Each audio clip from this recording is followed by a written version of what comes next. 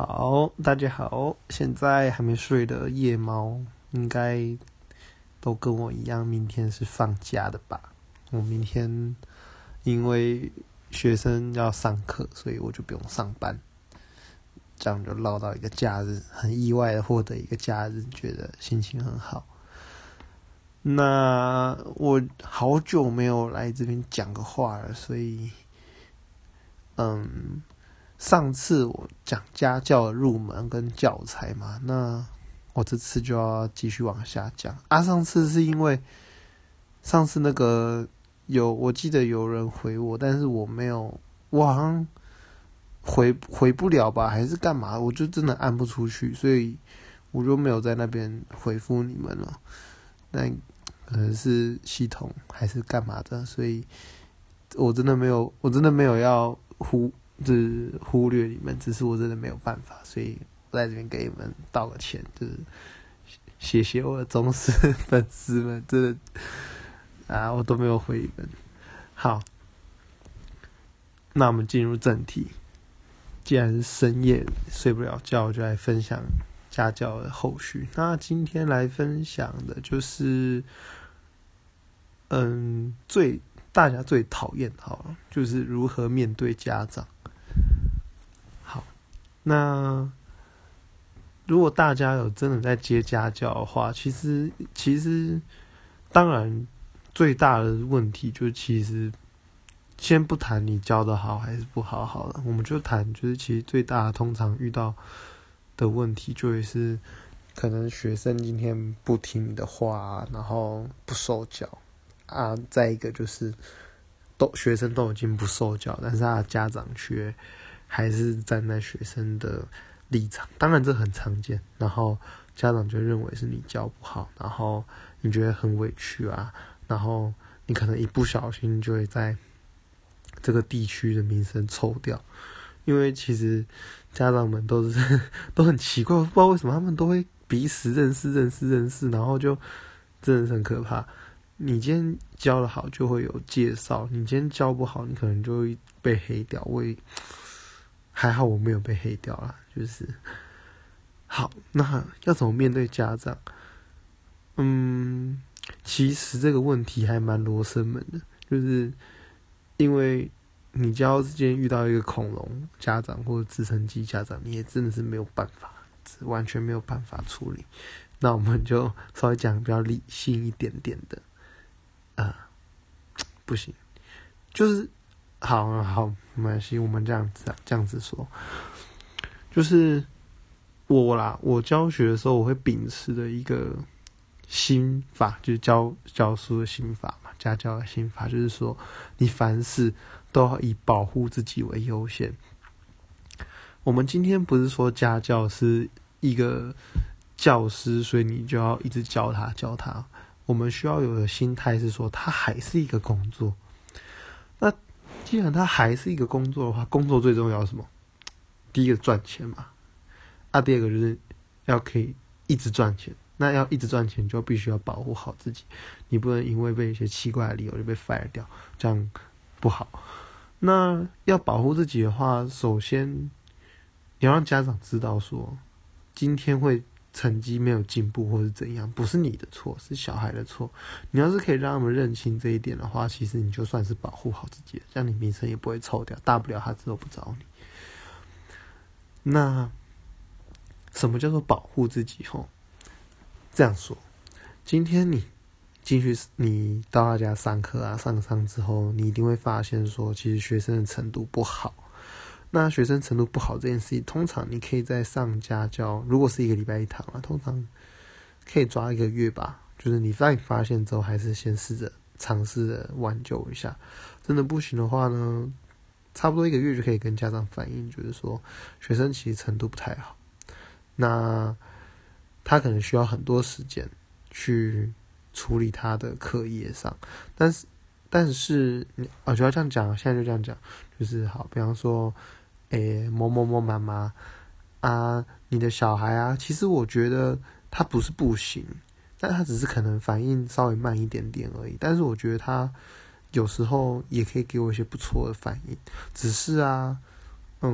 我觉得啦，他可能要再多花一点时间在他的数学上啊，因为有时候他会犯一些错，像是计算错啦，像是他有时候观念不清楚，会开始喜欢乱带。那就要请妈妈理解，就是说这个部分必须是用时间来培养他，并不能说我今天给他一些方法。那当然，我认为数学就是要用基础来学嘛，那所以我会用我的方法教他。但是如果妈妈你希望他成绩可以有很快进步，我也可以有办法，就是教他解题技巧。但是这就是变成说，他可能现在成绩会好，但是以后就比较没有那么有把握了。那希望妈妈可以理解我的做法。那如果有什么不好的地方，你就再跟我讨论，没有关系。好，以上就是我曾经对学生家长说过的话啦。然后当然最后他也是蛮认同我的，就是他也是觉得说就慢慢来就好，他好像之后就释怀。这当然是需要一些经历跟自己的信念。那为什么我会讲说是保护自己？因为你刚刚讲完，实际上你是不是就给他家长打了强心针，或者是至少是预防针啦？至少之后他也知道说可能需要时间。好，刚刚是第一步，先帮家长打预防针。那第二步呢？相信大家都有个信念嘛，比方说今天要学数学，其实你把学校讲义认真写完、订正完，其实基本上考试不太会出大问题，至少我这么觉得，而且也没有失败过。好，那以此为前提，我们继续下去。所以通常我遇到的问题就是说，学生可能这一周跑出去玩啊，或者是这一周做其他课作业或者干嘛的，然后就把这一科放着，那或是不订正，或是没有写讲义，或是他可能欺骗你抄答案。那这种东西，拜托你不要认为家长会觉得你教不好就不跟他讲。这种事情你要是不马上讲，以后就全部算在你头上，这很可怕。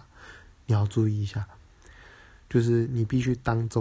天下课讲，如果不行的话，就传个讯息跟他妈妈说，就说，那个某某某今天没有写作业，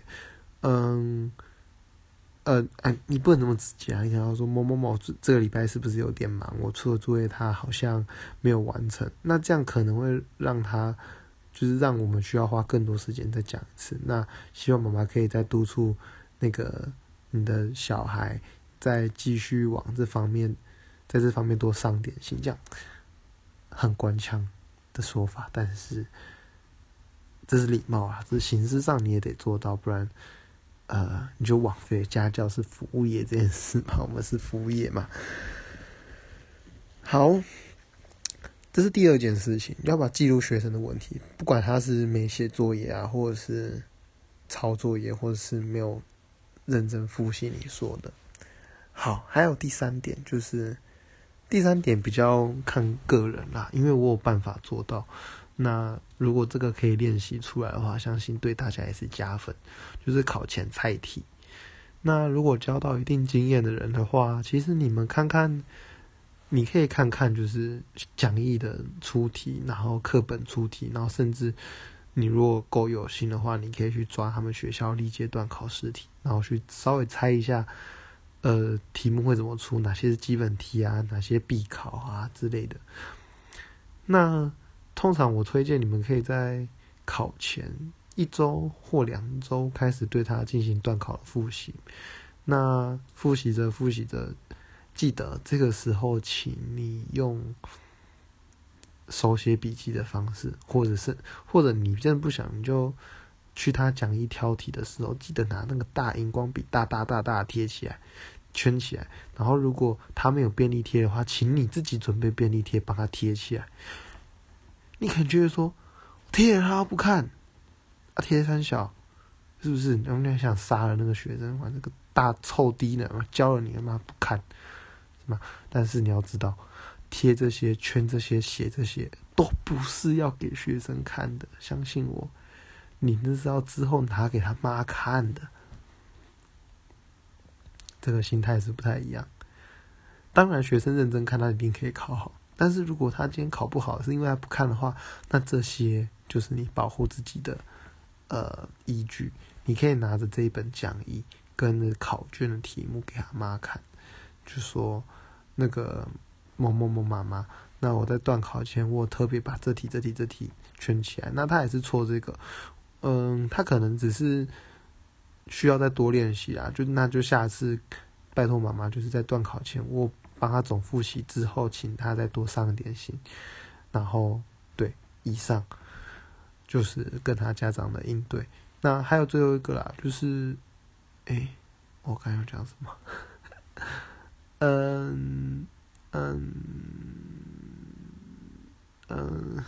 我忘记了。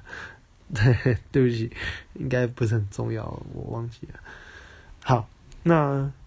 今天10分多，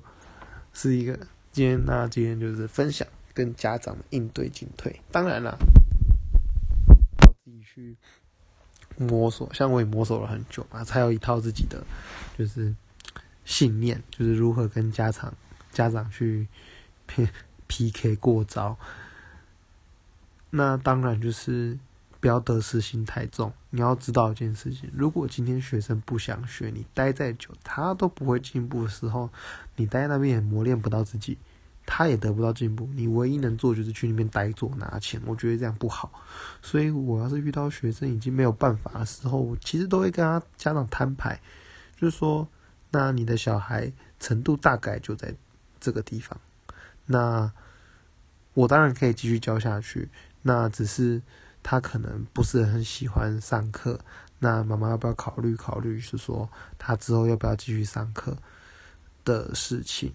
那如果他想继续上的话，我可以帮助他维持一定的成绩，那他如果不想上的话，我也可以理解。大概就讲，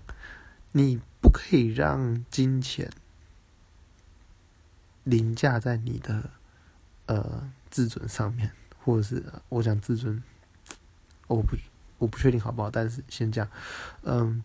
你不能让金钱领导你，你必须有你自己的信念。你认为这个学生我想教，我不想教，为什么？这个比较重要，钱倒是其次。你今天能不能接到工作，真的没有到很重要，但是你要知道，当你一接下去，你不只拿钱，你要对他的人生负责，你这就要对他负责，你一定要尽你的义务。所以如果今天你认为你不行的时候，请好好的跟学生沟通，跟家长沟通。那真的不行的话，我们也是好聚好散，你不要弄到就是硬要接这个 case， 弄到最后结果家长也讨厌你，学生也讨厌你，我觉得这样不好，这样真的不好。我甚至有时候会直接跟学生说，还有他的家长说，其实我觉得你比较适合读高职，你不要去读高中，你读高中浪费时间，你读高职应该会比较好。或者会很直接，其实我也不怕他把我 fire， 虽然最后他也没有 fire， 我还是把他叫完了。其实有时候就是好聚好散啦，我认为你不需要为了钱跟自己过不去，家教可以再找，但是你的时间就这么宝贵，请留给需要的人，还有请善待自己。那以上就是如何跟家长还有怎么调试自己，那希望这一篇对大家有帮助，谢谢大家在这边听我唠叨那么久，大家晚安。